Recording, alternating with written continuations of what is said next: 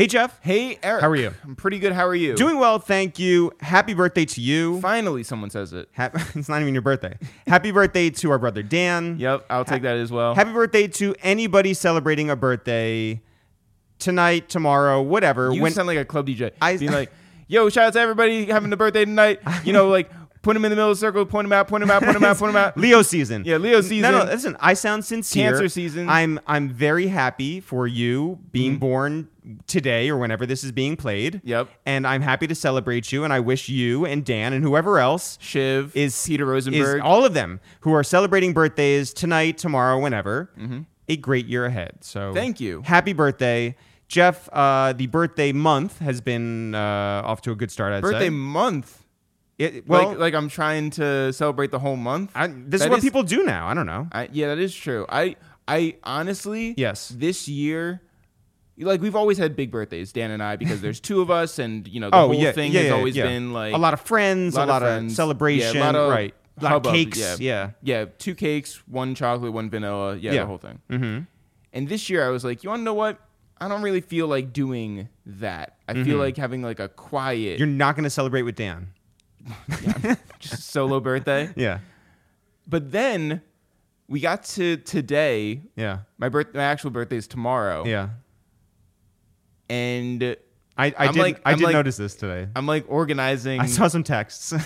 organizing a birthday thing. I didn't realize it was such a last minute affair, but guess it is. Yeah, and like I'm actually putting work into this thing that I really did not care about. But then it's like, I guess maybe I am a Leo, and that's like a thing where I just need attention. Jeff, Yeah, I didn't get my invite, that's true. so That is true. I've You're not only celebrating with me. I've only included you on group texts and sent it. You've been a part of those, Is but I this- guess I didn't personally. I hate when people get mad that they weren't personally invited to something. When it's like there's the internet at large, like you were invited. well, I'm sorry you didn't get your special owl delivered invitation, wait, is but this you're invited. This again, isn't about just okay? you. It's not directly to me. Although I am looking at you and pointing at you. This is to the world. I could see why you would is, think. this is to the internet. Yeah. Yeah. We've not been invited to a lot of things, and I don't know that you No, necessarily don't make that the make birthday it message. personal. Yeah. You know. Poor us. We haven't been invited to the Dreamville sessions. Well, we were. We did see J. Cole the other day, and that was nice. yeah. That was nice. He didn't wish me a happy birthday. No. Should we have him call in? Yeah. Colon. Before we go any further, I do want to thank every person who was a part of a big shopping spree around here. We sold our entire inventory of rhyme books and mean mugs. So shout out to everyone who bought one. But now we have to figure out what to do next. Yeah, that is the question. Why am I talking like E40? But now we have to talk about what to do next. Shake them dreads. Yeah. I don't know what to do. Do you? I sort of want to do the Supreme Because thing. hold on. You can't do more mugs when you've already like hit the apex of mugs. We already killed the mug thing. Like, how are we going to do a better notebook than rhyme book? It's like, it's not just like restock them. It's like, no, do something better. Do something different. So what is that? Well, I was Thing. saying before, I was very rudely interrupted on my birthday, no less. Well, it's not technically your birthday Well, yet. feels like my Is it birthday month? I don't know. You already wished me a happy birthday. You can't take it back. Yeah. I feel like we should do like what Supreme does, where they just put their name on anything and people Yeah. will buy it. And so it's like, I don't know, like let's do like a fire extinguisher. Let's do like an axe, Let's do a wrench. a wrench. How about a wrench? We're gonna do a wrench. And it's the real wrench. Can we do a collaboration? There's with no somebody? like pun to it. There's no thought behind it. It's just a wrench. Oh, you want to do a Well, collab? hold on. Wait. Let's talk this through. What is the pun behind the fire extinguisher? Hot Boy Summer. By the way, No. Let me take that back because I hate this entire thing. You just said it. I hate this entire thing. Just I'm like so the birthday tired. thing. You said it. You can't take it back. I said it, then I forget it. I hate Hot Boy Summer so much. I Yeah. hate Hot Girl Summer at this point because Yeah. it's been done to death. Right. I hate being asked if it's a Hot Boy Summer. I hate being Right. told that the boys are up. Right. Okay. So, given that, This joke is dead.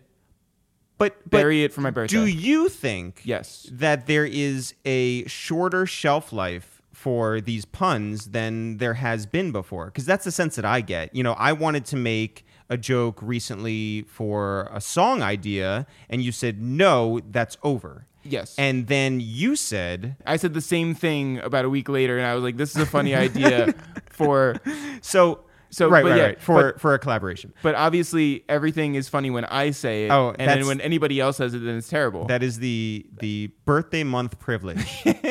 So if we're going to do a collaboration with someone, it has to do... wrench? Well, no. It has to do something with something that we find funny. Who would we even do a wrench collaboration with? Snap-on. Why do you have that on the top of your head? Because I'm very into car restorations, as you know. I can't believe... Having lived in New York City for the last 12 years. I cannot... Yeah, you don't have a car. I cannot believe that you have Snap-on. Yeah. Our new sponsor. Yeah. Shout out to Snap-on. Shout out to Snap-on. Best... Go follow them. Snap-on on Instagram. Snap-on on Twitter. And hashtag Snap-on It's The Real. Yeah. Wait, I figured it out. Thank God. For everyone who's been waiting. I've been waiting this entire time. Wrench in the system.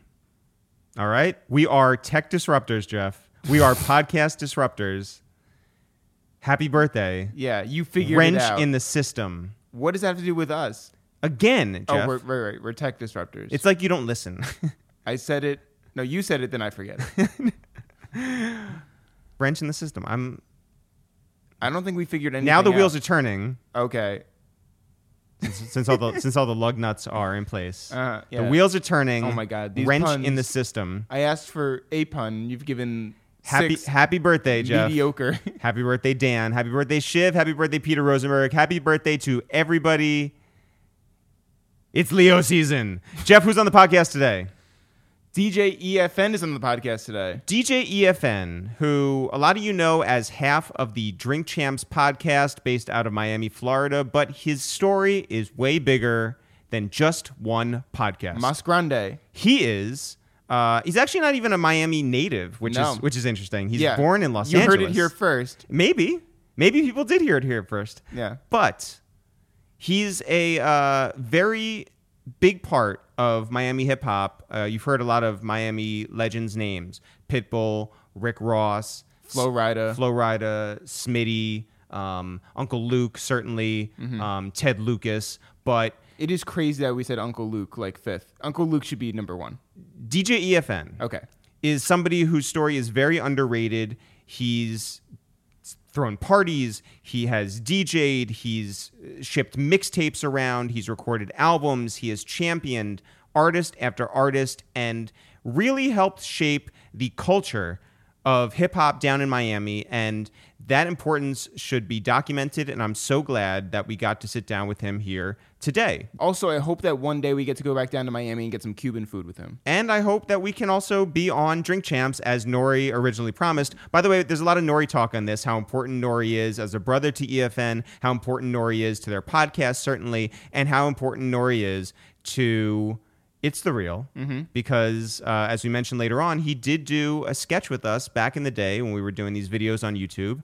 And then when we brought it up to him again a couple of years ago, he said, your invite has been revoked. And now I don't know why. So you're saying that he wrenched it away from us. I did. And that is the pun and that we've been looking for. He is a disruptor to us being on his podcast. All right, before we get into this, let's talk about 3 episodes. I think that if you like this one, you'll also like episode number 76 with Young Sav and Steve-O. Shout out to our guys, Young Sav and Steve-O. Young Sav, you may know from his work with MMG and over at Def Jam, and most recently with the success of Flip Dinero. And our guy, Steve-O Carlos, who was Nipsey Hussle's best friend and manager, and behind the success of YG, and an executive at places like Atlantic Records and Def Jam, and worked with Jeezy, and most recently was the A&R executive for the Lion King soundtrack, which is a big fucking deal. Those guys started in a closet at Def Jam and are now running this business. Shout out to our great friends, Young Sav and Steve-O. Episode number 97 with DJ Bobby Trends. One of Jeff's favorite episodes, Bobby Trends, the Hot 97 DJ, club DJ, just great guy, came over, told his entire journey, which included, most fascinatingly, that he grew up and was best friends from middle school on with AJ Calloway from 106 in Park. They would have sleepovers, and then as they got older, they came and promoted parties in the city, and then later went on to both be famous in their respective fields. But it's just one of those stories that you never expect to come from that guy, and it is well worth it. What a great, great episode, Bobby Trends. How about number 225? Sorry, I'm debating between like 2 or 3. Okay. But I'm going to say number 225 with Denzel Curry. Shout out to Denzel Curry, our friend from Miami. Who just cut his hair. Did he really? Yeah. Congratulations to him. We did not talk about that on the podcast, but we did go down to Miami to actually do this interview. And Denzel, who, has had a very, very interesting career for somebody so young. Obviously, his time in Raider Clan, his relationships with the ASAP guys. Most recently, he put out a project that features another really, really dope guy from Florida, Rick Ross. And that project is called Zoo. Go check that out. And before you do, listen to this episode with Denzel Curry. Jeff, when do you want to get into this one? Right now. Yo, what up? It's Eric, a.k.a. Boo Boo Sailors, a.k.a. Make Some Noise!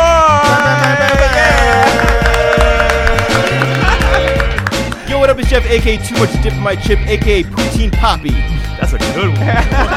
Yo, what up? This is actually Eric also. Oh, shit. A.k.a. DJ EFN. Yeah. A.k.a. E-Funk. A.k.a. Funk.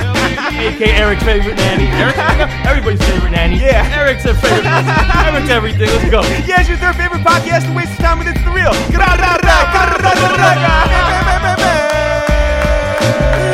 Yeah. EFM, what's happening? What's going on? Yo, really good to see you. I'm glad that, listen, podcast wars are over and you are... Yeah. Well, actually, we have somebody waiting in the back. Yeah. You have a Sicario back? Yeah. Wait, real quick. The Yeah. intro's ill. He warned me about it. Yeah, But it yeah. still caught me off Oh, guard. yeah. Well, the crazy thing is that, so for the last 12 years at this point, we've done AKAs throughout our sketch videos, our music, our live events, all of our podcasts, and this is 260-something episodes in. Yeah. We have never repeated an AKA. It's always it's a something new different. one. Yeah. Every time. Yeah, we don't do the Drink Champs intro every single time. I know, That was just for you. Yeah. Nice. So we were just talking about the fact that you are the only person who wears headphones on your podcast. Right. Do you really need them? I do. Not for, if you watch, we have the TV version of Yes, Drink Champs, so yeah. I'm not doing it for that. Right. I'm doing it for the podcast version. Right. And oftentimes Nori will either go this way or an artist will move or shift something. Yes. And I can't save it every time. Right. But when I can, I try to save it. What's the earliest you guys start drinking? We usually record shows around 8 p.m. Okay. But nowadays we do like a pre-drinking thing. We'll like go somewhere and get there a little nice and then get into the Then show. you're warmed up and ready to Yeah, go. yeah. Right, But- because you don't drink enough on the show. Right. I tend to take breaks. Yeah. What's the drunkest that you've been during recording? During the PD Crack episode, we did like a little event for it. So I was drinking, and then some dude was giving me like a homemade something, Molly juice he called it, which I should have. What are you, like a college freshman? It was crazy. I started talking about crazy shit. I don't know if you listen to that episode. I'm talking about I have something in my backpack I shouldn't have been talking about.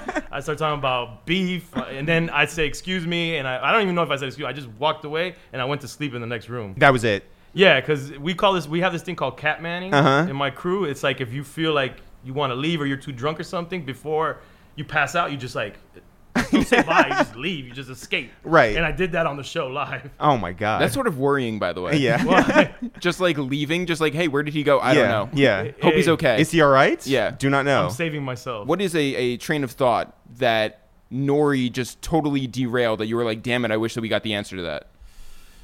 Oh man, there's so many times that's happened. I can't think of one specific time. I mean, not even just me. The guest was in a deep thought of something, and Nori just went off on a tangent of something else. But to me, that's what makes Drink Champs Yeah. special. Oh, for sure. Those interactions or seeing the guests react to that Yeah. is priceless. you Yeah. know? Did you anticipate this part of your career? Were you like, you know what? I'm going to do something Right. that's maybe left of field. Maybe you thought I'm going to do something with Nori together. Maybe you thought like, hey, I'm open to whatever comes my way. Did you ever see this becoming the driver for your career? Not podcasting specifically, But I've always been open from the beginning of when I just started DJing to try different things within the realm of music. Yeah, And so Molly it's not, Juice. Yeah. So it's not surprising that it went to podcast or something that I didn't anticipate. Yeah.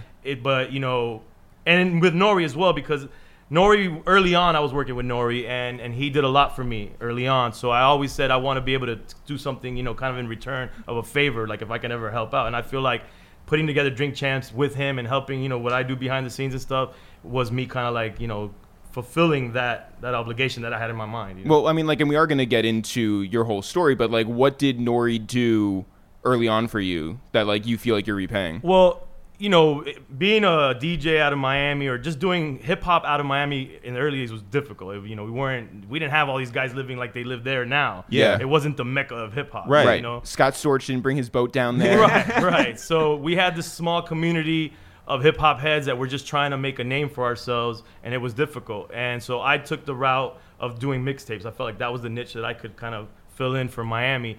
And I would go to like conferences and stuff and get drops, and the drops was helping me get my name out there because it's like, oh, this guy from Miami's got cool drops. But then it was the freestyles, Clue, took it to another level, and all these guys, and I couldn't really compete because I didn't have these guys in my area to get access to. So I would get freestyles, but what happened is Nori, he came to my store. I had a store called Crazy Goods. Yep. And this was like 96, 97. And then I don't know if you know Sunday Lives. Yeah, so the yeah, promoters of that, shout out to Phil the Mayor, one of the guys that does that. He, he's always been a promoter. And back then, no internet. You had to go and do in-stores to promote events. Nori was on a CNN promo run by himself because Pone was locked up. Right. Mm-hmm. And they brought him to my store to do an in-store to promote the event they were doing.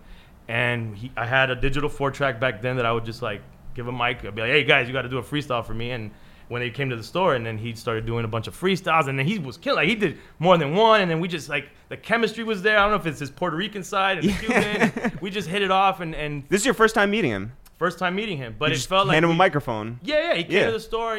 Back then artists were a little bit more open to doing that kind of stuff. Right, It was like right. a part of the culture. You needed to do that. Yeah, now they just do literally anything else but rapping. Yeah. Right. So he did that for me. I mean, he did a bunch that day, and then we just built this connection that lasted years, where he was almost on every mixtape. And and this is at the peak of Nori's career. This is right before NORE drops. Then it drops. Oh, man. And I'm his guy in Miami, and he's like advocating for me in New York. Like I would hear like, oh, he shouted you out on Hot 97. And I'm doing stuff promoting him in Miami, and it's just like we had that back and forth, and everything he did kind of like opened doors for other artists to start be like, yo, Nori did that, and they would come in and do the freestyle, whatever, and it just like elevated my whole mixtape game at the time and my whole profile, my whole company because Yeah. of that. Yeah. And so I always felt like, man, I want to return the favor however I can, because he didn't have to do that. Yeah. He really didn't have to like go out of his way. Like when he would come in and they would lock down Hit Factory, and he'd have his whole crew, and Capone came home and all this stuff. He'd be like, yeah, bring your 4-track, and and they would all, come and do freestyles, and it was crazy. Where would you get your instrumentals from?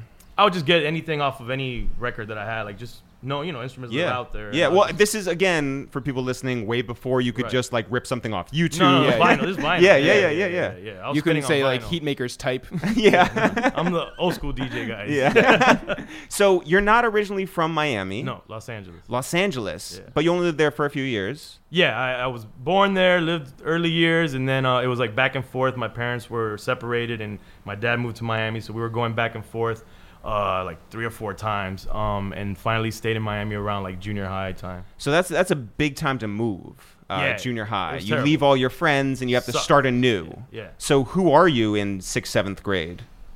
I'm a troubled ass kid. Yeah? I mean, yeah, that's the precursor to everything, kind of like the company Crazy Hood and Who's Crazy.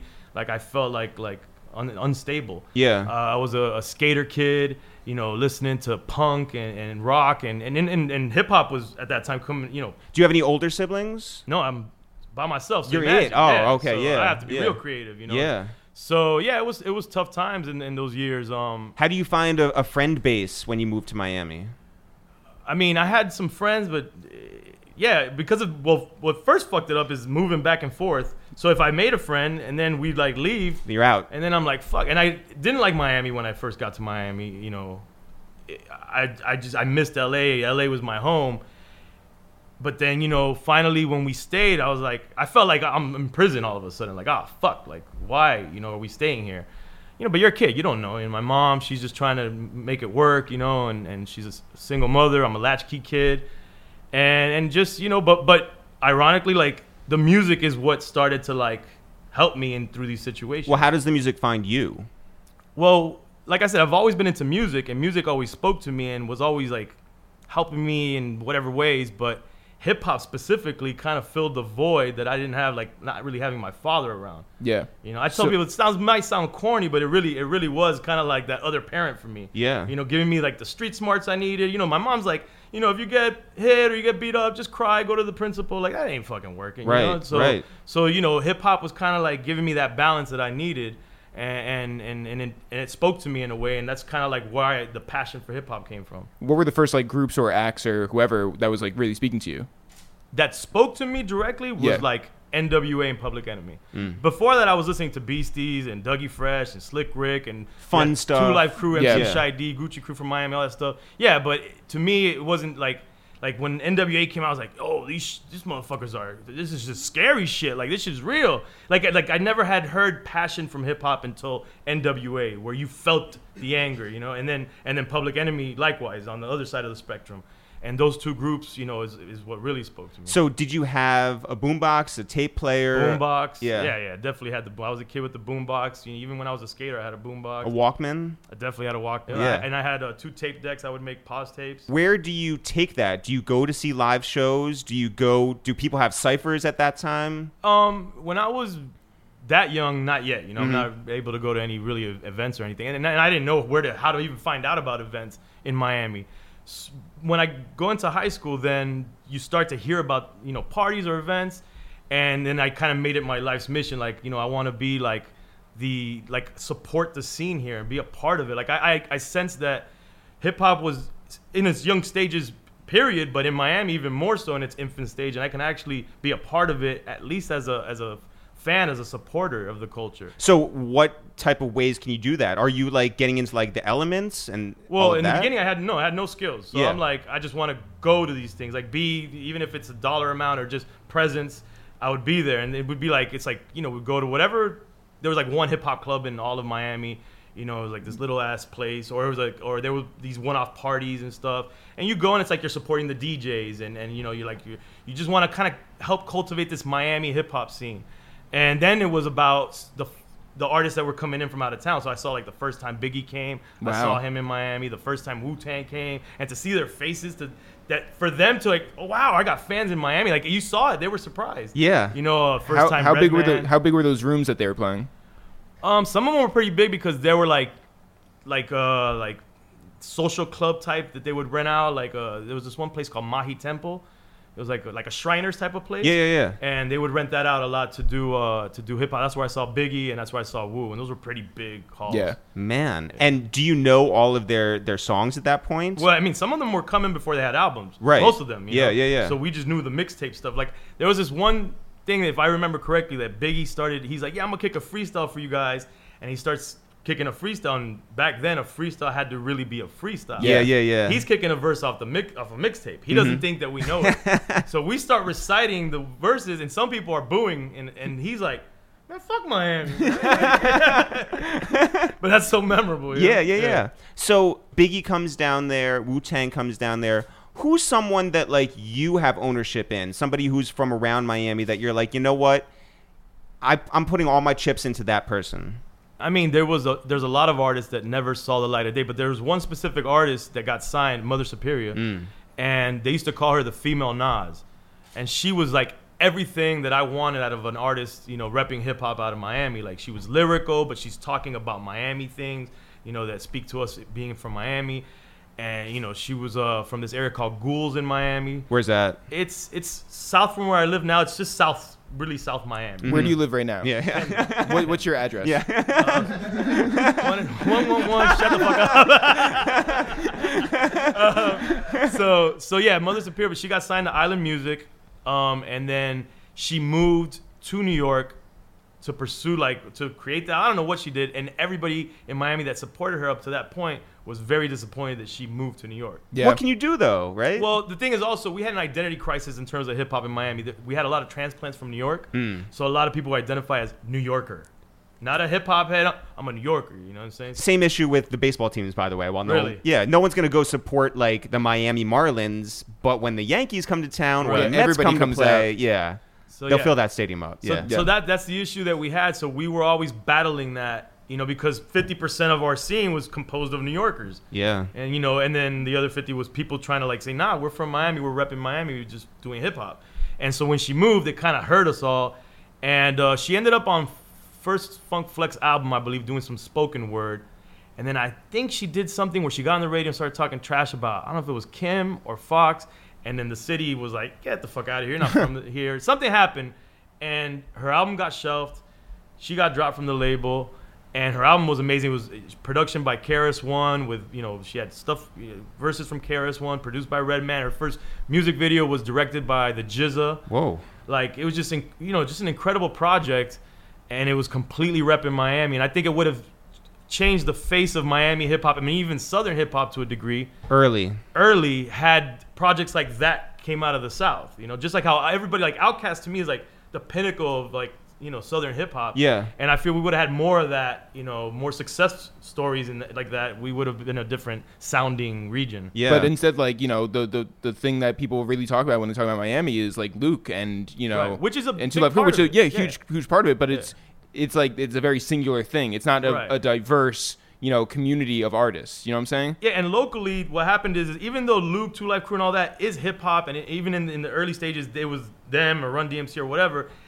Locally, what ended up happening, it became like two parallels where it's like bass music became like its own thing. Yep. And then you had hip hop, and then bass looked at hip hop like some New York shit, like in a New York invasion. Yeah. You know, because of that whole New Yorker thing stigma. Well, and where were you? Where was your head at? No, I'm like, I'm in the hip hop camp, but I very much listen to bass as well. Like if I went to a party, like the best parties were a DJ that had a set that he played bass music, Miami bass. Yeah. Reggae. The reggae is a big part of everything, you know, in Miami too. Yep. And hip hop, like reggae, just good old boom bap hip hop. That was a perfect party because you dance with the girls with the bass, you dance with the girls with the reggae, and then you just sitting there vibing to Right. Stand on the wall during the Yeah, hip hop. yeah, Yeah. But where are the people who are making the real lyrical bass music? You know what I'm saying? Well, you know what? If you go back and listen to Two Live Crew now, in Yeah. comparison to some music now, Well, yeah. Oh, but yeah. pretty damn lyrical. If you listen know? to anything, you know, Every as Wants a compared to Pussy now, is very lyrical, very underrated. yeah, also very political. You By know? the way, anybody who gets mad at like, you know, saying like, oh, the new generation is not lyrical or whatever, and they go into the sing-songy thing,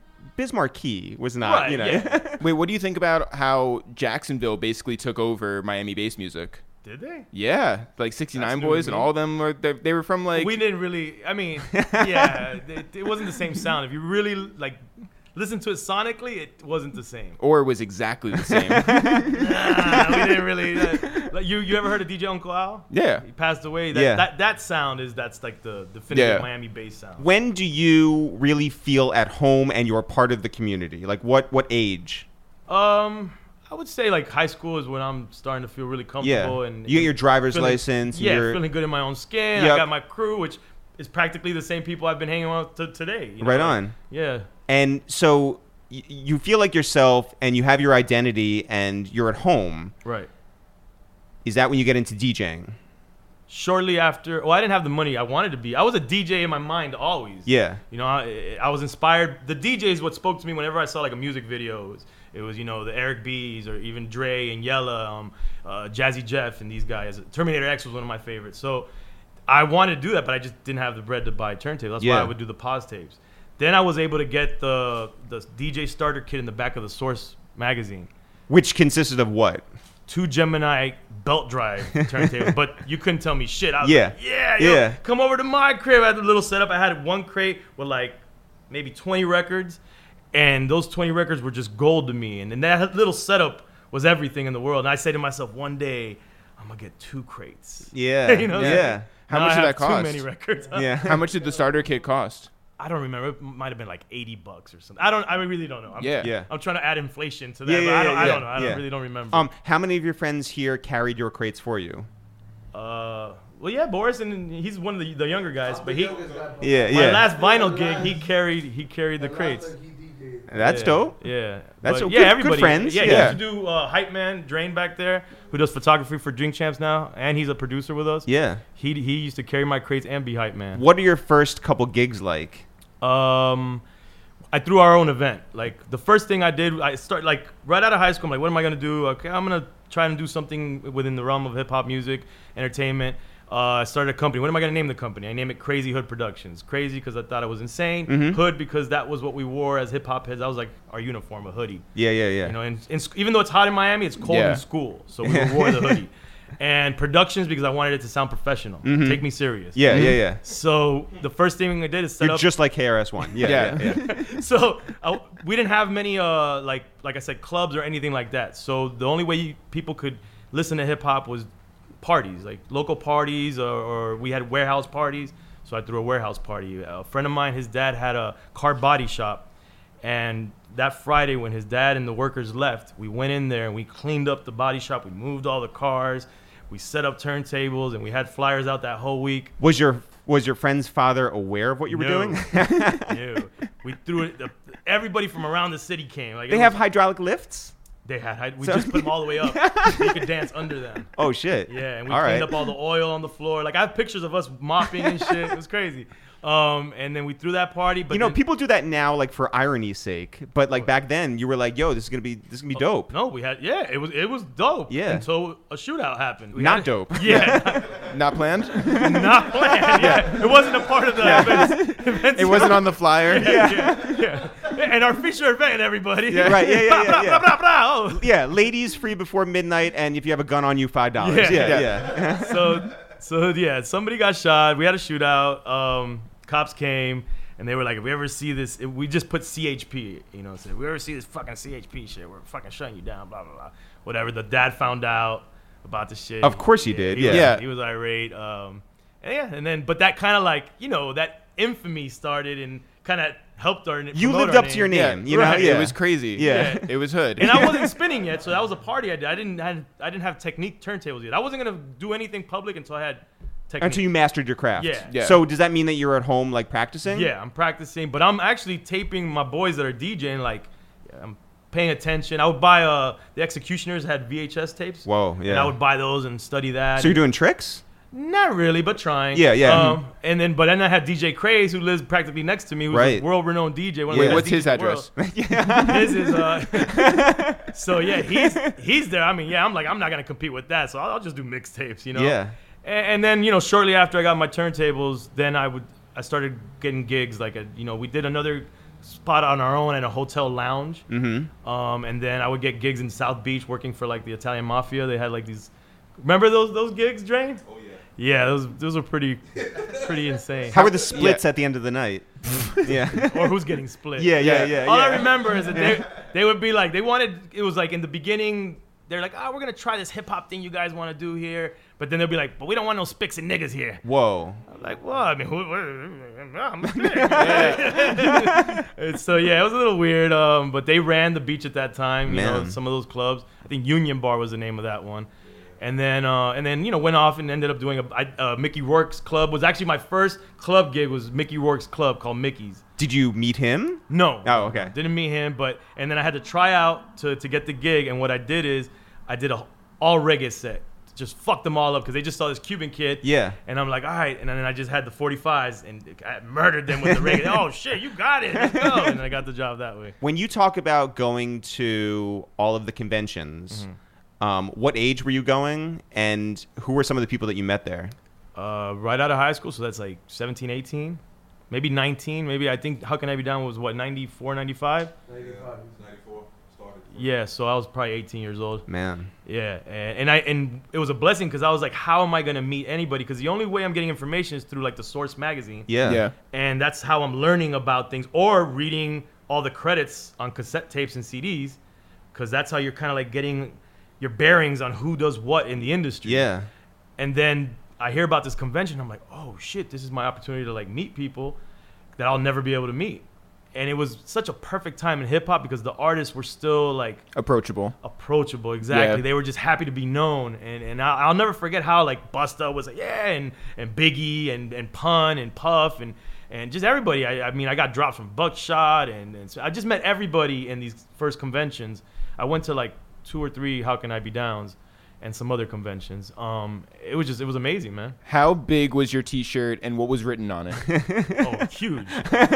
I wasn't even that fat, and I was rocking a 4X, 5X, you know, but it looked very fashionable at the time. Yeah. And no, but I thought you were gonna say very festive, and I was like, yes, ooh. and festive. Yeah. I took a page out of like Wu-Tang and Master P's book in terms of branding, and I just all of us wore Crazy Hood shirts. Yeah. Oh, so it Who's was like a crazy on family the back? reunion of you guys Yeah. It walking was around. the army. Yeah. I wanted you to, if you're in my hometown, if you're in Miami, I want you to know who we are. Like that was my whole point. Like Yeah. you need to know who we are because you're in my hood. And- Yeah. and Was that there the anybody else who was doing it like you at that time, around there? whole- locally? No, Yeah. no. Do you think that like your teenage sort of guts played a big part in this, where you're just like, fuck it, like I'll do whatever? Yeah, I mean, obviously, I wasn't successful in everything I tried to do, and not everything worked, but the drive was there. Yeah. And me seeking out knowledge because I didn't have a mentor. Nobody taught me to DJ. Nobody taught me business. Nobody taught me none of that. I'm just I mean, Karis taught you mathematics. they did teach me that. It's common. I think common sense, you know, gets a bad rap. It's a lot of common sense. You know? Yeah.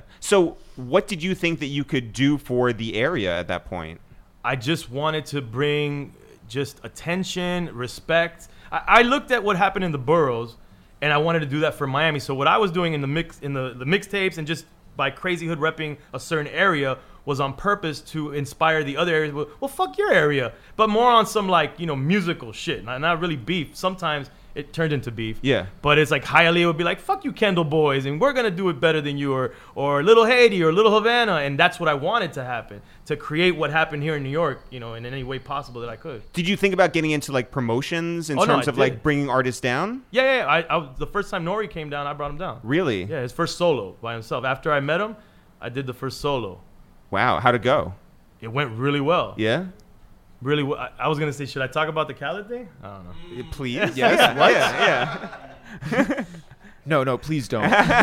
It's awkward because we haven't had Khaled on the show. I haven't Right. talked about this anywhere. I was gonna wait to talk about it with him Yeah. on the show. Yeah. And it's really nothing. Yeah. But it's really funny because it turns out that back then I went through Violator to book Nori. Right. And it took months. It was my first time. I was really worried, making sure I did everything right. I had a lawyer. I probably overspent money on a lawyer Yeah. for that. But I was just worried that I would do something Yeah. wrong.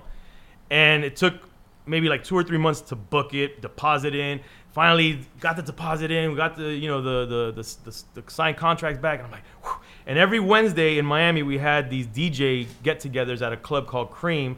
And outside the club, all the promoters would come with their cars, and in their trunks they had their records, and the DJs would come from the city and pick up their promo records. And that was like where everybody would go. Cali would go. We would all be there. Yeah. And I get there, and I'm like celebrating, like, yeah, we finally booked it. Oh man, well, you know, weight off my shoulder.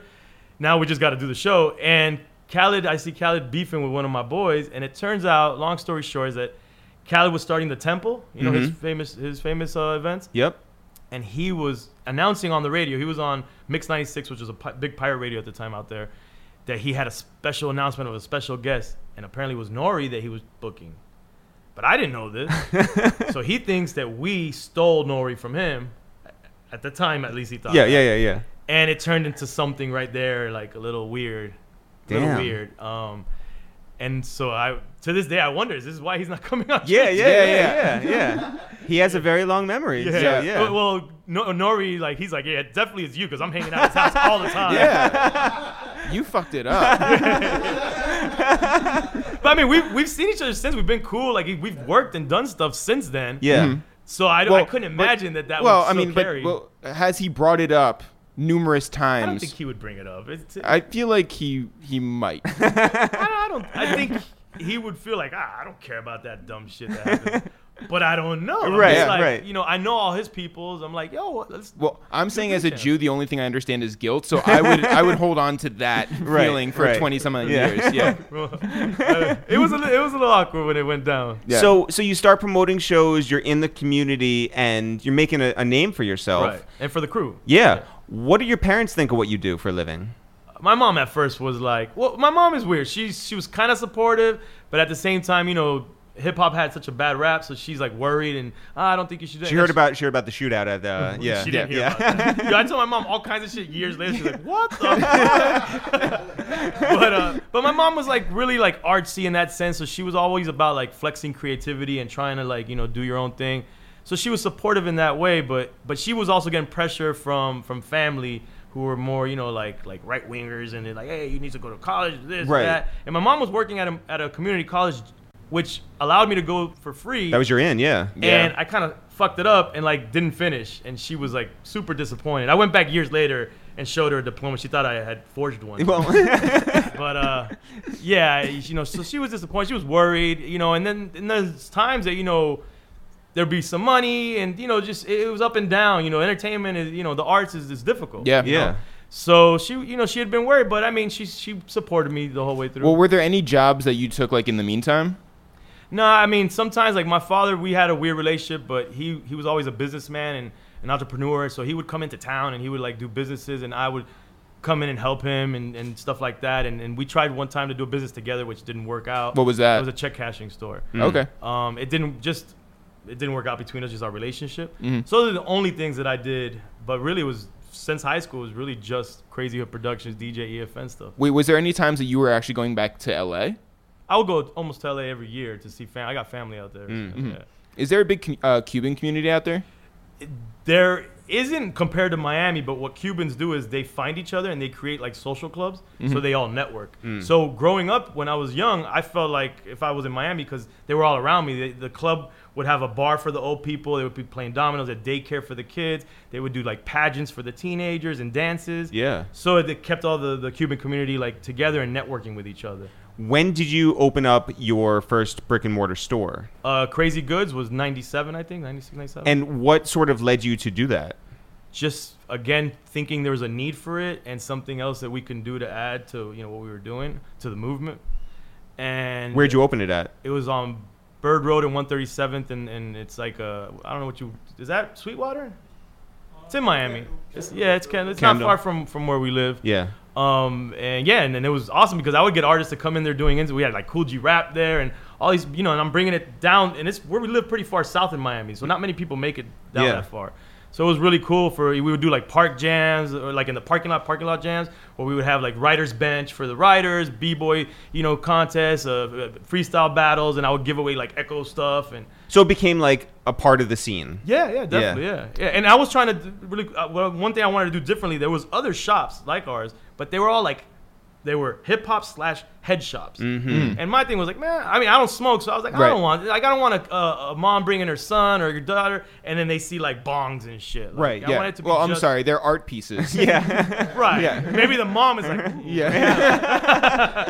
But yeah, I just didn't want that vibe. I wanted it to be like just hip hop. When Nori comes down and other artists come down, and you're DJ EFN, do you feel like you've made it at that point? No, because making it to me is, financial freedom, creating opportunities for everybody else in the crew that's supporting this movement. Because, my crew, I was really lucky. I had really good friends that, although we all wanted to be involved in the music business, it just couldn't support everybody. Mm-hmm. Yep. So everybody started to go off and get regular jobs and careers or go back to school because it just wasn't able to support, but they were still supportive, morally or whatever. Yeah. So really, even to this day, like, I don't feel like I'm successful till at least everybody that was a part of the movement with me has something from it or can say, okay, that helped me. See, there's the guilt I'm talking about. Maybe you are Jewish. Cubans and Jews? Yeah. When does Miami then become the Miami that it is now? I mean, and obviously not now, but when do people start moving down? When do people consider it a destination? I think those conferences did it. They would come, like we had Mix Show Power Summit. We had a bunch of conferences, and I just think as people would come, they're like, oh, I like this shit. I'm going to stay here. Yeah. And, it became this whole thing where Miami was like, oh, these motherfuckers coming and taking our bitches and blah, blah, blah, and this other shit. So, yeah, I just think people came, they saw Miami, they liked the weather, what they thought was great weather, because when you're in the summer, Miami's the worst weather.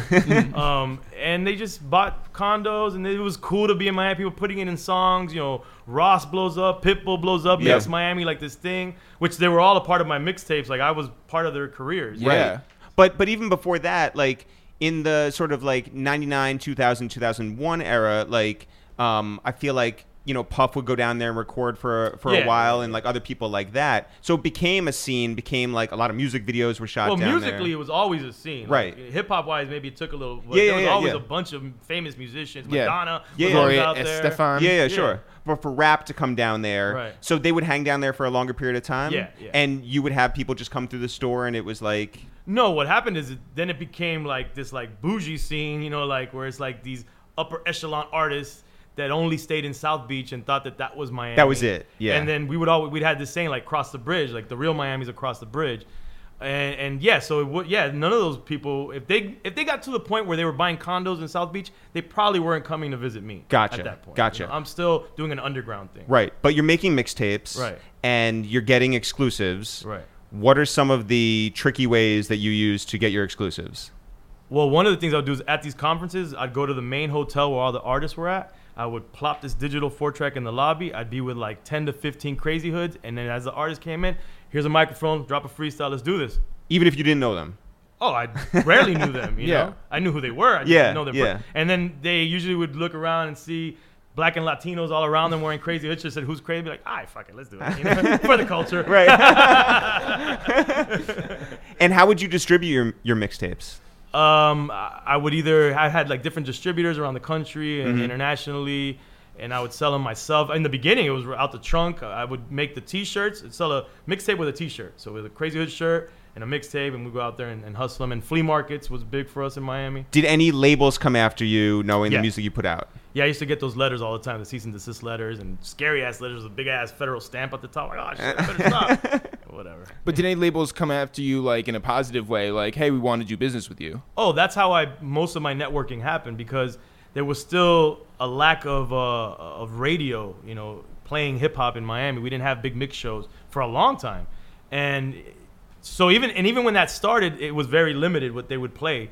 So I was like the go-to, or people like me were the go-to for these A&Rs or these promoters at the label to get the music out. Mm-hmm. So I was talking to these guys, and what's cool is that I got to meet people at certain stages in their career, and then they got to different stages, and that kind of brought me along, up the ladder. After Katrina, when Baby moves down and Wayne would Right. come there, and Fat Joe was down there, and a lot of people like moved in.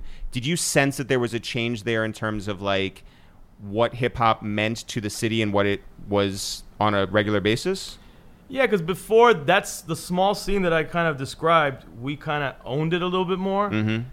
As this all-encompassing, like Zulu Nation was there, a part of it, and all the artists. Like the local artists were heroes to everybody in this little scene. And then when these bigger artists came in, and hip hop just was growing on its own internationally, then this scene lost control. We lost control of it. Right. So I'm kind of like one of the last remnants of that scene. And I Yeah. actually wrote a piece for MTV News when they did the MTV Awards in Miami a few years back. Yeah. Called Miami's Lost Hip Hop Scene, where I talk about it. But there are people, like Jeff was saying before, like or maybe you said before, the Rosses and the Pitbulls who grow up there, And the Smitties. and the Smitties. Shout out to Oh Smitty. man, No, that's good. Yeah. Good no, people, yeah. and like we have a soft spot for like mixtape Ross from back then, Yeah. for Pitbull when he would come up here and do like Ladies Night on Hot 97 on like a Friday night and like really spit. Like Right. this is before like he became Mr. Worldwide, Yeah, yeah.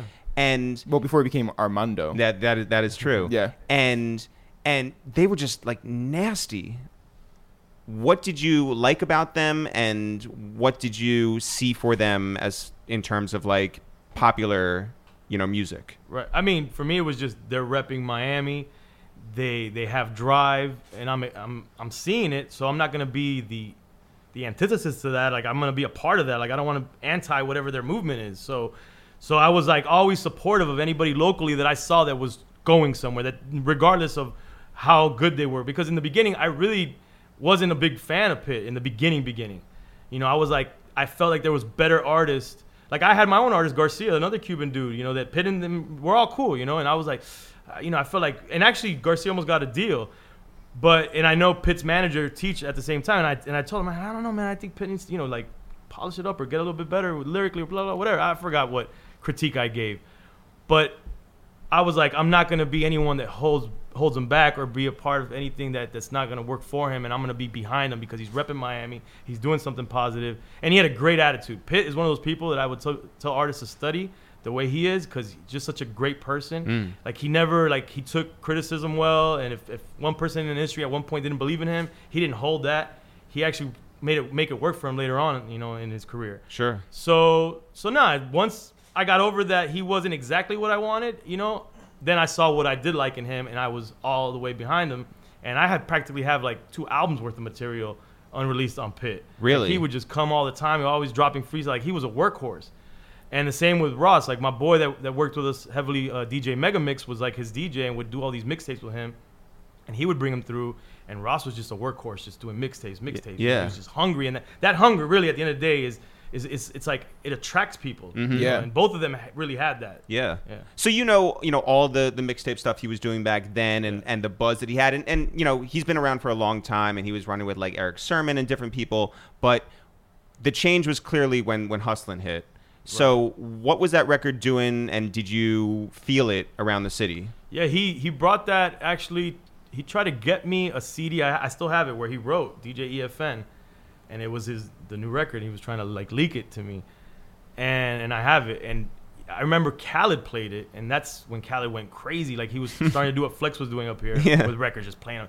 And I knew it. I was like, that record right there. That's and it was months before.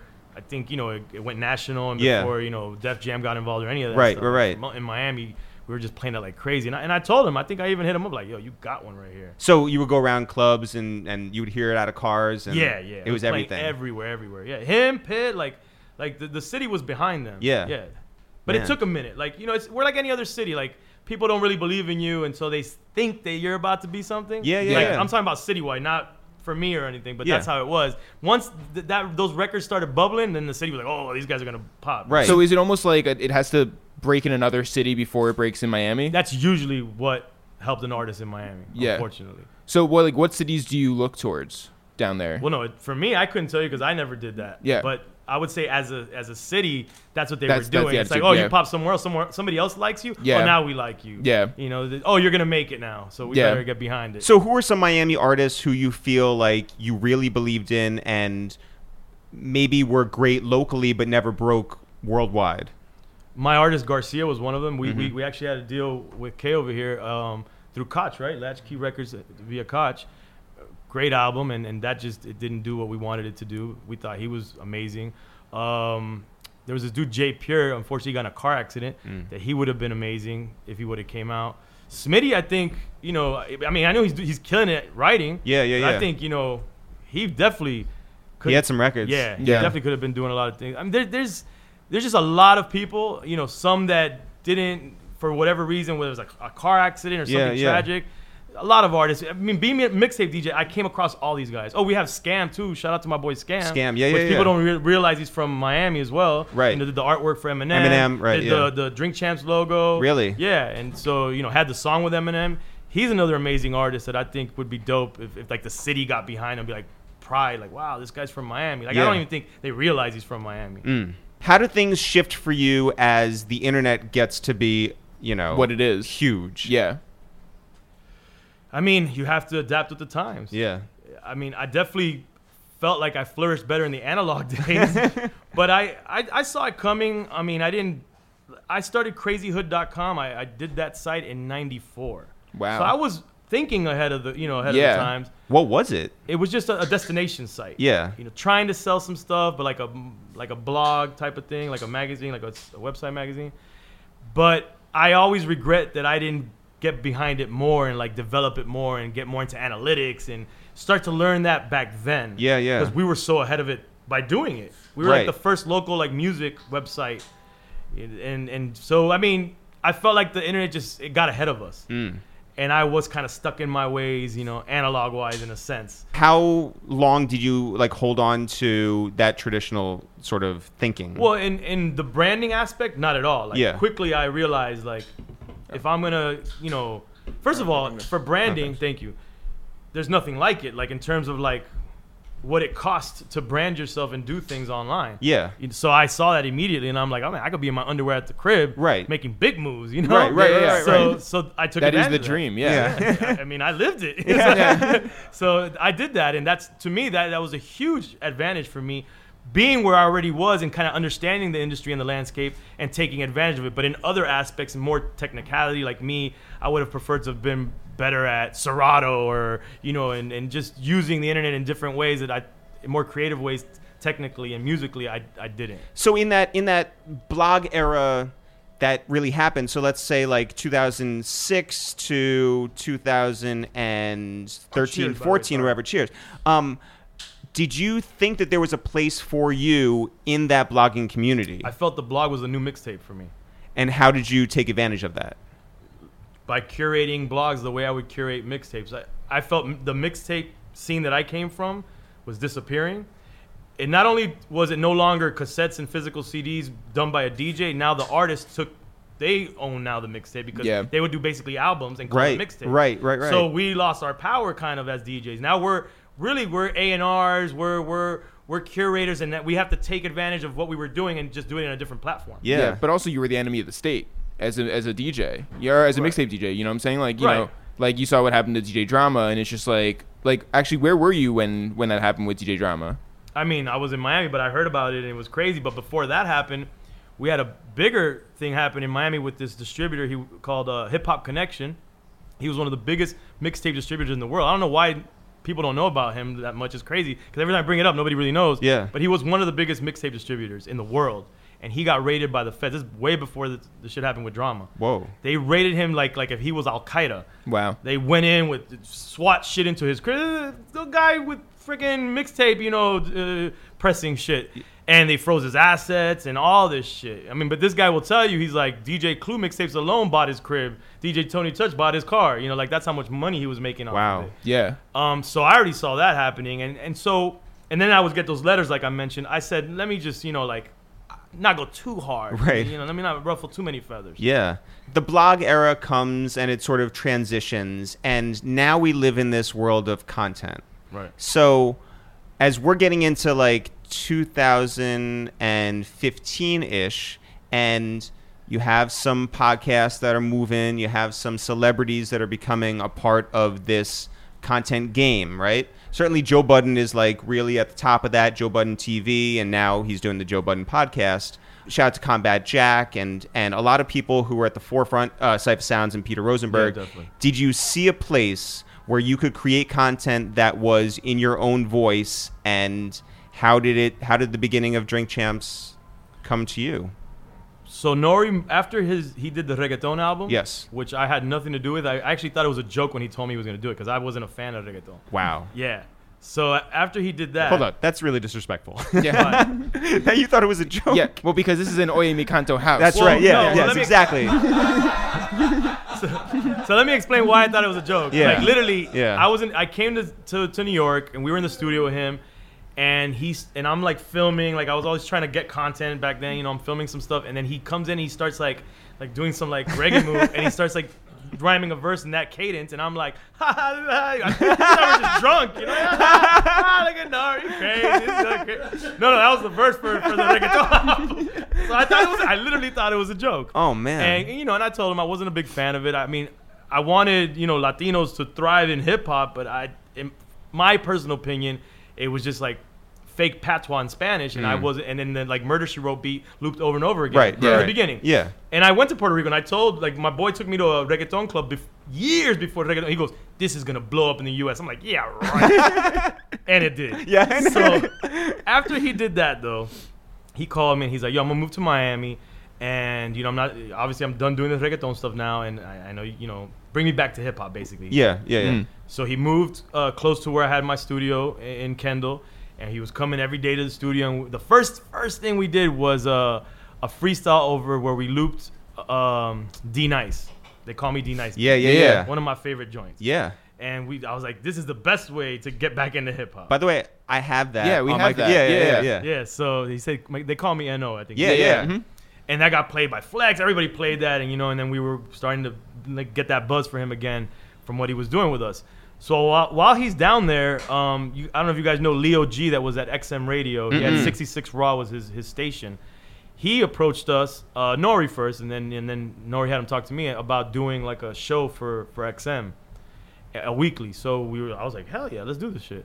So we did a show. We recorded it in our studios, And then it lived there for a while, and then SiriusXM merged. It lived on Backspin. It lived on Hip Hop Nation. So we did it for like 2 years, 2-3 years. And it was a weekly show. I think we were one of the few shows that we'd actually pre-record and send it into them. Yeah. Because I didn't hear anybody was able to do that. And we didn't make any money off of it. But if you Google that or search on YouTube, there's clips from that show. That show looks and sounds like Drink Champs. We drink Tiger Bone. We say make some noise. We introduce ourselves the same exact way. And it was just Drink Champs minus too many guests, because not many guests were coming that far south to see us. Right. But we had Fat Joe, I think, one time, and a couple people. Yeah. And so it acts as like a proof of concept. Yeah. But what happens, we stopped doing it because, A, we didn't make money, and Nori did a new CNN album, went on tour to Europe. Yep. I was managing a group called Mayday that got signed to Tech Nine Strange Music. Oh, and yeah. they were with going on tour. exclamation He's one of points. the co-managers as well. Right on, yeah. Yeah, so we got busy with that, and so we stopped doing the show. But then I was like, I felt like I wanted to do something like that. By the way, Mayday's brother is Ramel, right? One of the guys, yeah. Yeah. He lives out here. Yeah. Ramel Garcia. Yeah. Garcia, the Your Cuban artist. Oh my God. No, not one of the Cuban artists from us that I'm talking Yeah, about? no, Jeff's just yeah. By the way, just so you know, I'm not full of shit. Like, here. Still dope, by the way. Yeah. My name is N.O. My name is N.O. My name is N.O. My name is N.O. My name is N.O. My name is N.O. Militate me, homie, and I rap it cause I'm with it. My name is N.O. My name is N.O. My name is N.O. My name is N.O.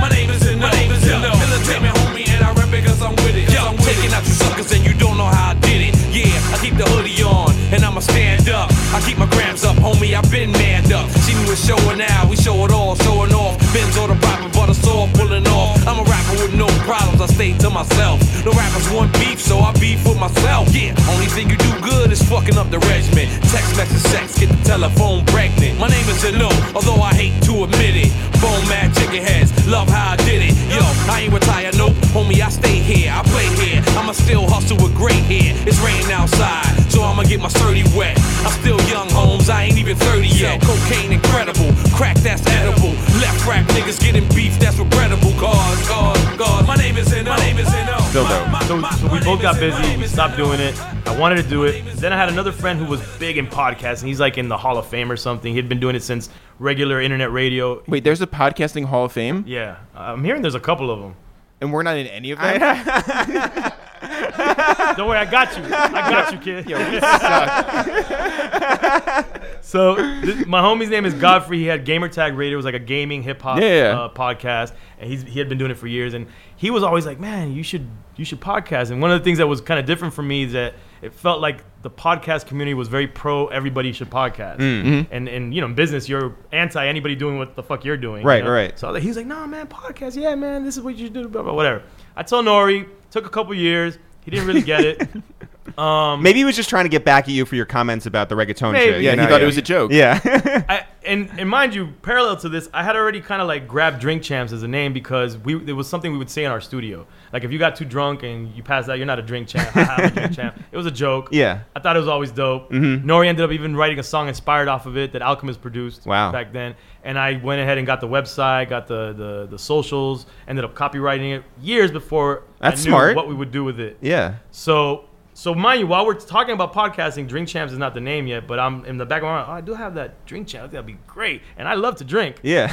You're a drink champ. Yeah. So years pass by and back and forth. Loudspeakers hits us up. Mm-hmm. They hit up Nori. They're like, hey, yeah, man, you should consider podcasting. You'd be great. That whatever you were doing, you know, with EFN, that XM show, that might be great. Yeah. And Nori, he puts them in contact with me. They send equipment. Nori's still not ready. Another year passes. Then he does Tax Stone show. Yeah. And he called me like immediately. He's like, I'm ready. 'Cause it's something about that interaction where he saw himself in Tax. Yeah. Yeah. You know, because it seemed like back then in the hip hop community, podcasting was like a nerdy thing to them. Right. So they just, you know, they didn't get it. Oh, that's a nerd, like computer shit. Yeah. So he was like, okay, I'm ready. And Or then- maybe even the idea of like sharing your history. Like a lot of the guys were just like, I don't know, I'm gonna die with my secrets. I don't know. I think it was more of like they just thought it was like some nerdy internet computer thing that they were like, I don't know. Well, they were right. Yeah. Right, but they didn't think it made money. is what Yeah, I'm saying. yeah. That's not cool. Like, Right. I can't go tell Puff, hey, I'm podcasting. Right, Puff, right, you know? right. So that's what I think. But when he saw this dude, he's like, this is a street dude podcasting. Like, okay, I see myself in this. He's like, I'm ready. And then at the same time, Godfrey had just got a deal with CBS doing podcasting. And he's like, yo, you want me to make the introduction? And I'm like, Nori, what do you think? Do you do loudspeaker? And he's like, well, CBS sounds pretty cool, though. Like, it's CBS. Yeah. It sounds pretty big. All right, let's talk to them. And then we did a deal with them. And we did it not knowing that at all that it was going to pop the way it popped. You know, we wanted it to. Sure. But there was no anticipation of what it was going to become pretty quickly. Well, so how difficult was it for you to book guests at that point and describe what this Well, we would had be? to do 2 demos for CBS. Okay. It was the first day was Kenny Anderson, Yep. basketball player. Yeah, sure. And the second day was Fat Joe. This is done in my Oh. at my offices. If you even see the first video, the backdrop is just crazy hood stuff. There's no Yeah. Drink Champs, no nothing.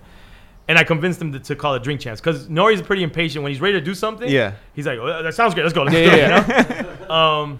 And so we did those 2 demos, and they were like, oh, this is great. And we launched those. Was the Fat Joe one like 6 hours? 3 hours. I Yeah, think. yeah. Yeah. Greatest storyteller. And it was a pretty sober episode too, because we were amateur Drink Yeah. Champs. And that went out first, even though we recorded that second. And it just, I remember I asked the guys from the podcasting department, what's decent numbers? They're like, 60,000 in a couple weeks. We did like 300, but this is when the iTunes numbers were all crazy. Yeah, sure. Yeah. So I don't know if it's really 300, but Right. it was at that time for everybody. Yeah. He was like, it was 300,000. We were like, what the fuck? And then the rest is history. So what's the first episode that really like you felt there was a difference in not only how you guys handled it in terms of like, hey, I'm a professional conversationalist, Right. but also in terms of the guest really sharing stuff that was like beyond what you normally would get? I mean, I think the first one we released with Fat Joe was he talked about all the DMX stuff. Yeah. And I just think the interaction between 2 artists that kind of have history with each other, or even if they don't know each other, they kind of have a shared history, because they know the same people. Yeah. And then my aspects, I like to say I represent the DJs and the street team guys and the guys behind the scenes. Yep. To give my 2 cents and represent them. Even if I don't say anything, I represent them at the table. Yeah. And that's important to me. So I just think that dynamic brings out things that wouldn't normally come out in other podcasts for these artists. Now it seems that as time has gone by, there's so many podcasts now that artists are getting more comfortable with this, type of platform. Sure. Yeah. And so they're talking a little bit more. They're more open, but there's nothing going to replace liquor in your system to really open you up, and that's what often happens as well. Well, I mean, but then how do you feel like Smoke Champs is going to be different than Drink Champs? Well, we're not sure yet about it being a podcast yet, which is an idea. The idea is to make it a podcast. Just a lifestyle. But right now it's gonna be like products. Got it. Right. What do you remember in particular about the DMX episode, the Puff episode, and the... I mean, there's been a bunch of Fat Joe episodes, so just like Fat Joe in general. Fat Joe is hilarious. Like, I didn't expect him to be as funny. And he's like an open book, really. Yeah. He'll talk about, and he's so passionate about hip hop. Mm-hmm. That's super dope to see him talk about hip hop the way he does. DMX, there could be a movie script written about how that went down, because our boy Ali was kind of like was managing or is managing. I don't know if he still is, but he was managing DMX at the time. He was working with us, also managing us at the time, and we were like, "Yo, man, we need that DMX. We need to help take Drink Champs over the top." And he's like, "All right." And he's coming to Miami, and he was at this hotel, and we went to the hotel, and he said that X was down, and then we weren't sure X wasn't down. It was like weird, and then Nori and X started drinking a bottle of, I don't know if it was Remy to the head. And then we were like in a lobby, and we were asking them to turn down the music in the lobby, and then we like set up, and then the equipment didn't work. We had to update the laptop, and we had to tell them stall for like an hour because the Wi-Fi was slow. It was just so crazy, and I'm like, this is never gonna happen, man. And this guy's getting filthy drunk over here, like both of them. And then finally, when he sits at the table, he took literally a bottle of whatever liquor that was. Like, people think he was high on something else. It was literally he just took a bottle to the head. Oh my God. And then you see it. It's classic. Like, he goes off into a prayer. Yep. I think he cried. Yeah. He says all kinds of crazy stuff and really deep stuff too. And it just that episode just took Drink Champs over the top. And what about the Puff episode? The first Puff. Yeah. There's two. There's one Yeah. that I wasn't there. Yeah. And the first one was, that was crazy too. It was right when we were discussing or about to do the Revolt Revolt, deal. yeah. So that was kind of like in the room, that business. And you know, he came and he got wasted, man, and really wasted. And it was I don't know, he was fun. Yeah. More fun than I expected him to be. He was really loose with it and talked and having fun with it. And that's what I think makes a great guest, because if they come and they're like, you know, standoffish Yeah. to the situation, if they take it in, man, it was just a big party, you know, there's all kinds of people around. Sure. They enjoy it. And he enjoyed it. It was fun. And he ended up doing we called it the Jeffrey, where he took every liquor on the table and poured it into a chalice and made us all drink out of it.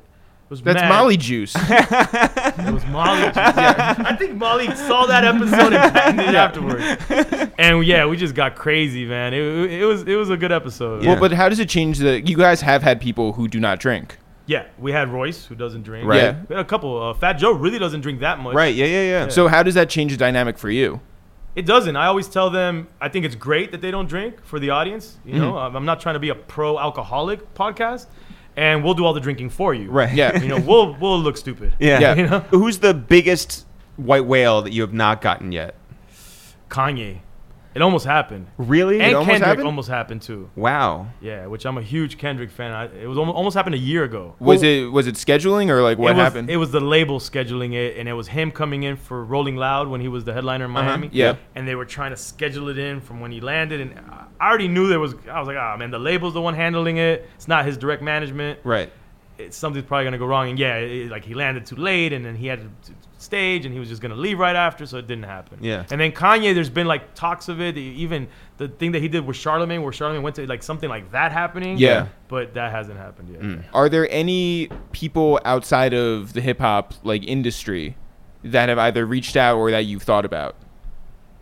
I mean, I'm down to do anybody. I feel like everybody has a hip hop related story. And if they're worth talking to, if they have something to bring to the table, I mean, I'm open to talking to them. Like, I'll have fucking Bill Gates on the show if we could, like that'd be amazing. Legendary Can drinker. you imagine if he starts busting out Wu-Tang lyrics? Yo, that shit would blow the internet up, Like, like Bezos or something or whatever, those type of people. I mean, comedians have been some of our best guests. Yeah. Like Marlon Wayans was dope. Mike Epps was dope. Yeah. Like, we've had some of our best episodes have been with comedians. Do you feel like the Drink Champs brand has bought your brand, the EFN brand, the Crazy Hood brand, somewhere that you never expected it to go? Yeah, of course. I mean, I only dreamed to be a part of hip hop history, and we created a part of hip hop history. Yeah. But are you in the podcasting Hall of Fame? Definitely not. That only goes to Gamertag Radio. Shout out Godfrey. So who did he pay for that? No, I'm playing. Yeah. No, but let's really really- get into it. yeah. Yeah. So now you guys are established at, top of the charts. The videos are just sort of an extra level to it, like, because people enjoy it, obviously listening on the train or something Right. like that, but they also, to see it while they're at work or something like that, is a whole nother level. What do you want to do next with the Drink Champs brand? Movie. Nori's been on a movie tip from the beginning. He's been trying to sell like a Drink Champs comedy movie forever. You are, for Well, everyone like- out there, wearing a shirt that says Crazy Hood Film Academy. But like to do like a Def Comedy Jam sort of thing? Or no, like a he wants to do Kings like of Comedy? like some of his favorite movies are like Something About Mary or soft. What is it? No, Something About Mary what's takes that place ball in movie? Miami. That is true. What's Yeah. that? The game, the ball where they're throwing balls at each other. Dodgeball. Dodgeball, yeah. Like that movie. Like he wants to do something in that vein.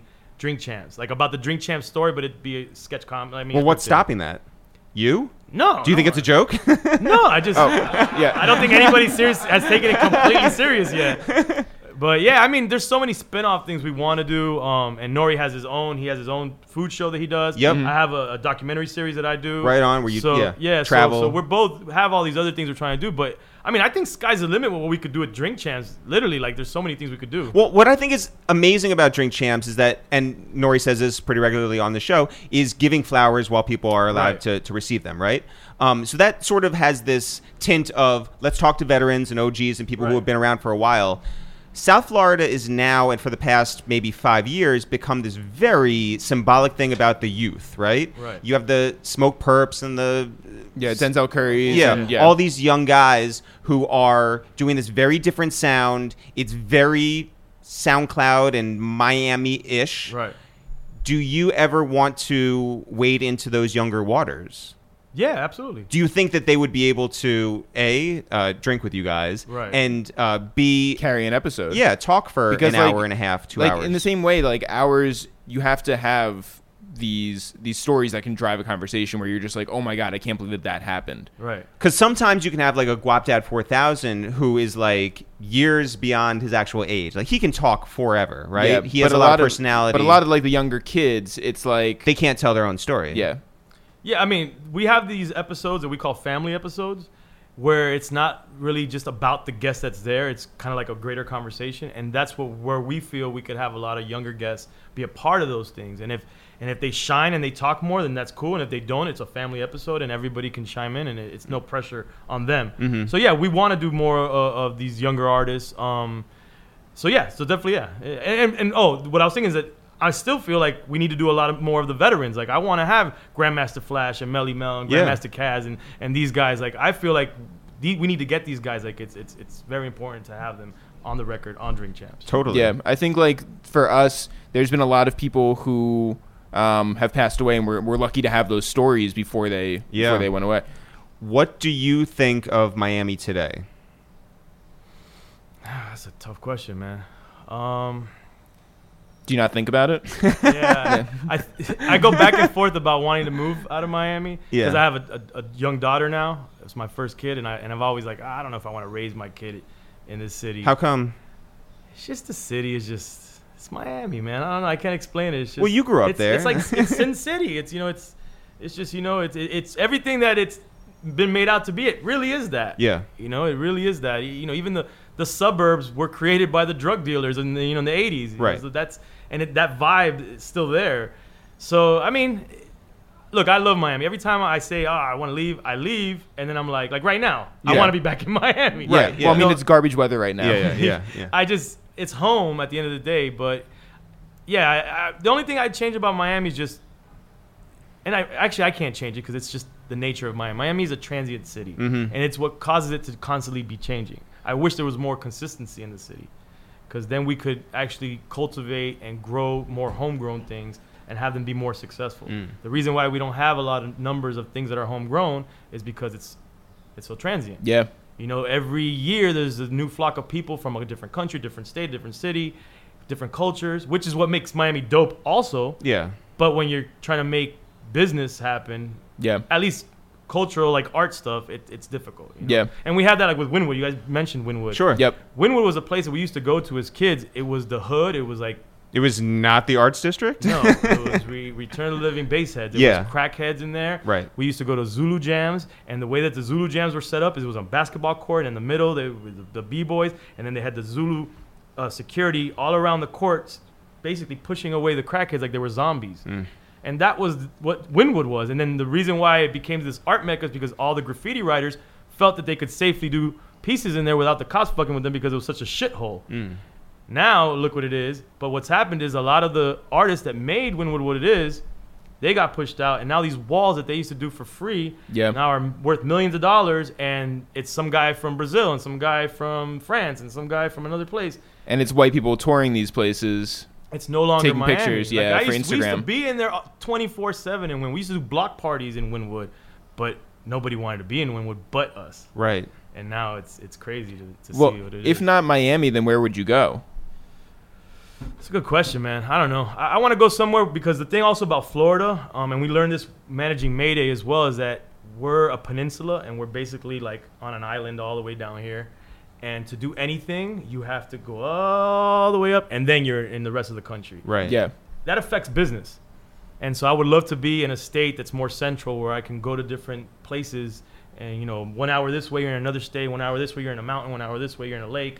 I can't do that in Miami. Yeah. Half an hour I'm in the Everglades, the other half an hour in the Everglades, the other half an hour in the ocean. What's your best Florida man story? Florida man story? Yeah. What is that? You know how like in like, different alligator different like eats- headlines they'll say like Florida man on Yeah. like bath salts, Yeah, you yeah, know, eat yeah. somebody's neck or Because all the weird stories come from Florida. Yeah, man. every but- single one. but Yeah. we don't see them in real life. They're just like, Is it because there's so many that you're just like, oh my god? Yeah, I think this is a joke. Yeah. yeah, I don't know, man. I don't really, Drain, anything that pops to you that we've seen? Is he Florida man? If anything, we have our own Florida man. Our boy Charlie, we call him Dragul. He got so drunk one night, he threw himself out the car on the highway. He opened the door and said, "You're out of here." And that should have been Florida man throwing himself out the car. What's your best gunplay story? Oh man, I want you to see it on the podcast. We just did a podcast and he's wild out. Yeah. But I mean, gunplay, everything is so ill about him, man. He's just such a great dude. Yeah. I was fortunate. I was the first person to put him on a mixtape. Wow. And he always mentions it when he's around me, and so he's very loyal because of that. I think the dude is a great artist. Mm-hmm. He's too real. Yeah. To his detriment sometimes. Yeah, sure. I wish that he would like chill out a little bit so that he can really enjoy success. Yeah. But he's just a great dude, man, and there's nothing I can say the story because it's just all out there the way he is. I mean, we've seen the videos in Colombia. Oh yeah. I mean, he watched we did an episode with CeeLo and he jumps in on that episode. Oh my God. And I don't want to give it away because it's just so. Was he invited? I'm sure somebody. Yeah, Okay, I mean, yeah. he's like welcome on the show. Whenever he wants. Yeah. He's from Miami. He can do whatever he wants. Did you ever see the video of him at Six Flags? No. Oh, it's my the God. greatest video ever. What did he do at Six Flags? It's gunplay at on Six rides. Flags. Yeah, it's the greatest. He's having the best time in the world, and he's not, a 10-year-old. Right. Yeah. Right. By the way, back to the movie thing. When we first started out, we were doing sketches, and one of the first people that was on one of our sketches was Nori. Oh, really? Yeah, Yeah. Nori came over to our old apartment. He was so excited to meet us that he came in ahead of time. Nice. Which, Like- no artist is going to do. Right. But he showed up so early that he was like, let me not go up there yet. I'll stand downstairs and Right. smoke cigarettes for like a half an hour. And then went up. And the whole idea behind that sketch was that he was a door-to-door reggaeton salesman. So he's got us at the door and he's like pitching us like all this stuff. And Capone is behind us stealing everything from our apartment, grabbing the TV off the wall and taking Tim's and all this That's stuff. awesome. Yeah. Great video. But so the thing about Nori is that he doesn't go by a script. Oh no. Yeah. So like if you try and put a script in front of him, he'll say yeah. The And more then- you try to do a script with Yeah. him, the Oh. worse it's gonna get. Oh, yeah. Yeah, totally like left Yeah. field. Yeah, it was wild. yeah. But he's naturally funny, man. Yeah, Oh, he's so the funny. best. Yeah. The best. Well, listen, EFN, I'm so glad that you came up here. I'm so glad you got to tell your story. Oh, thank you. Thank And you for having me. unlike on your own podcast, Drink Champs, I'm glad that you were finally able to make some noise.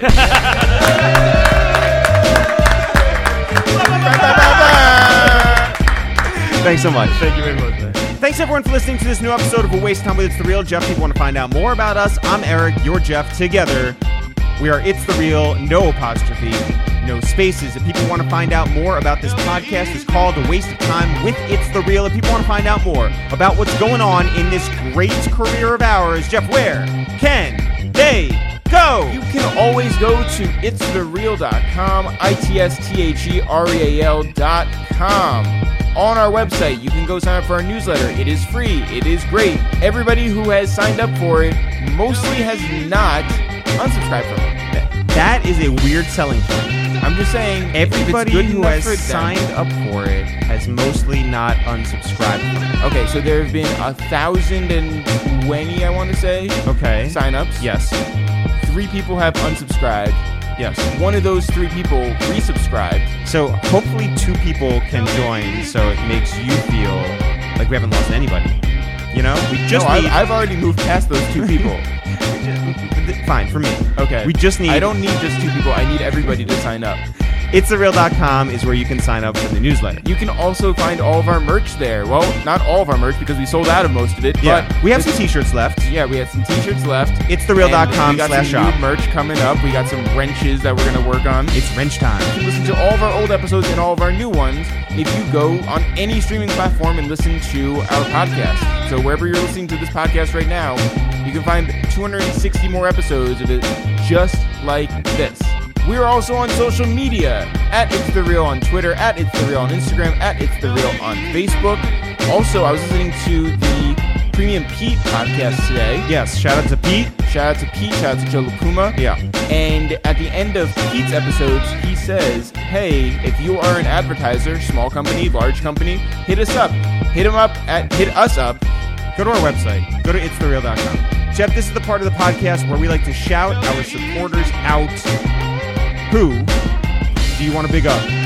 I want to big up a few people that have been Instagram commenting on our page. I want to big up Blacksmith Music, Music Business Podcast, Della Yador, Caesar 1906, D Fresh Prince of Bellhaven, Mike Nice CT, Carl Ferguson Jr., Chris Street, You Gotta Love Cam, Smoking Ace 85, JCap 5, TaylorMade HVM from Detroit. I want to shout out Young Psych for Real, Niana Drake from LA, Arsonist, and J Omega from the Officially Street Podcast. I want to big up you, Jeff, and our brother Dan. Happy birthday to you both. Wishing you the greatest year ahead. As always, guys, not for real, for real. Sure. We'll see you guys next week.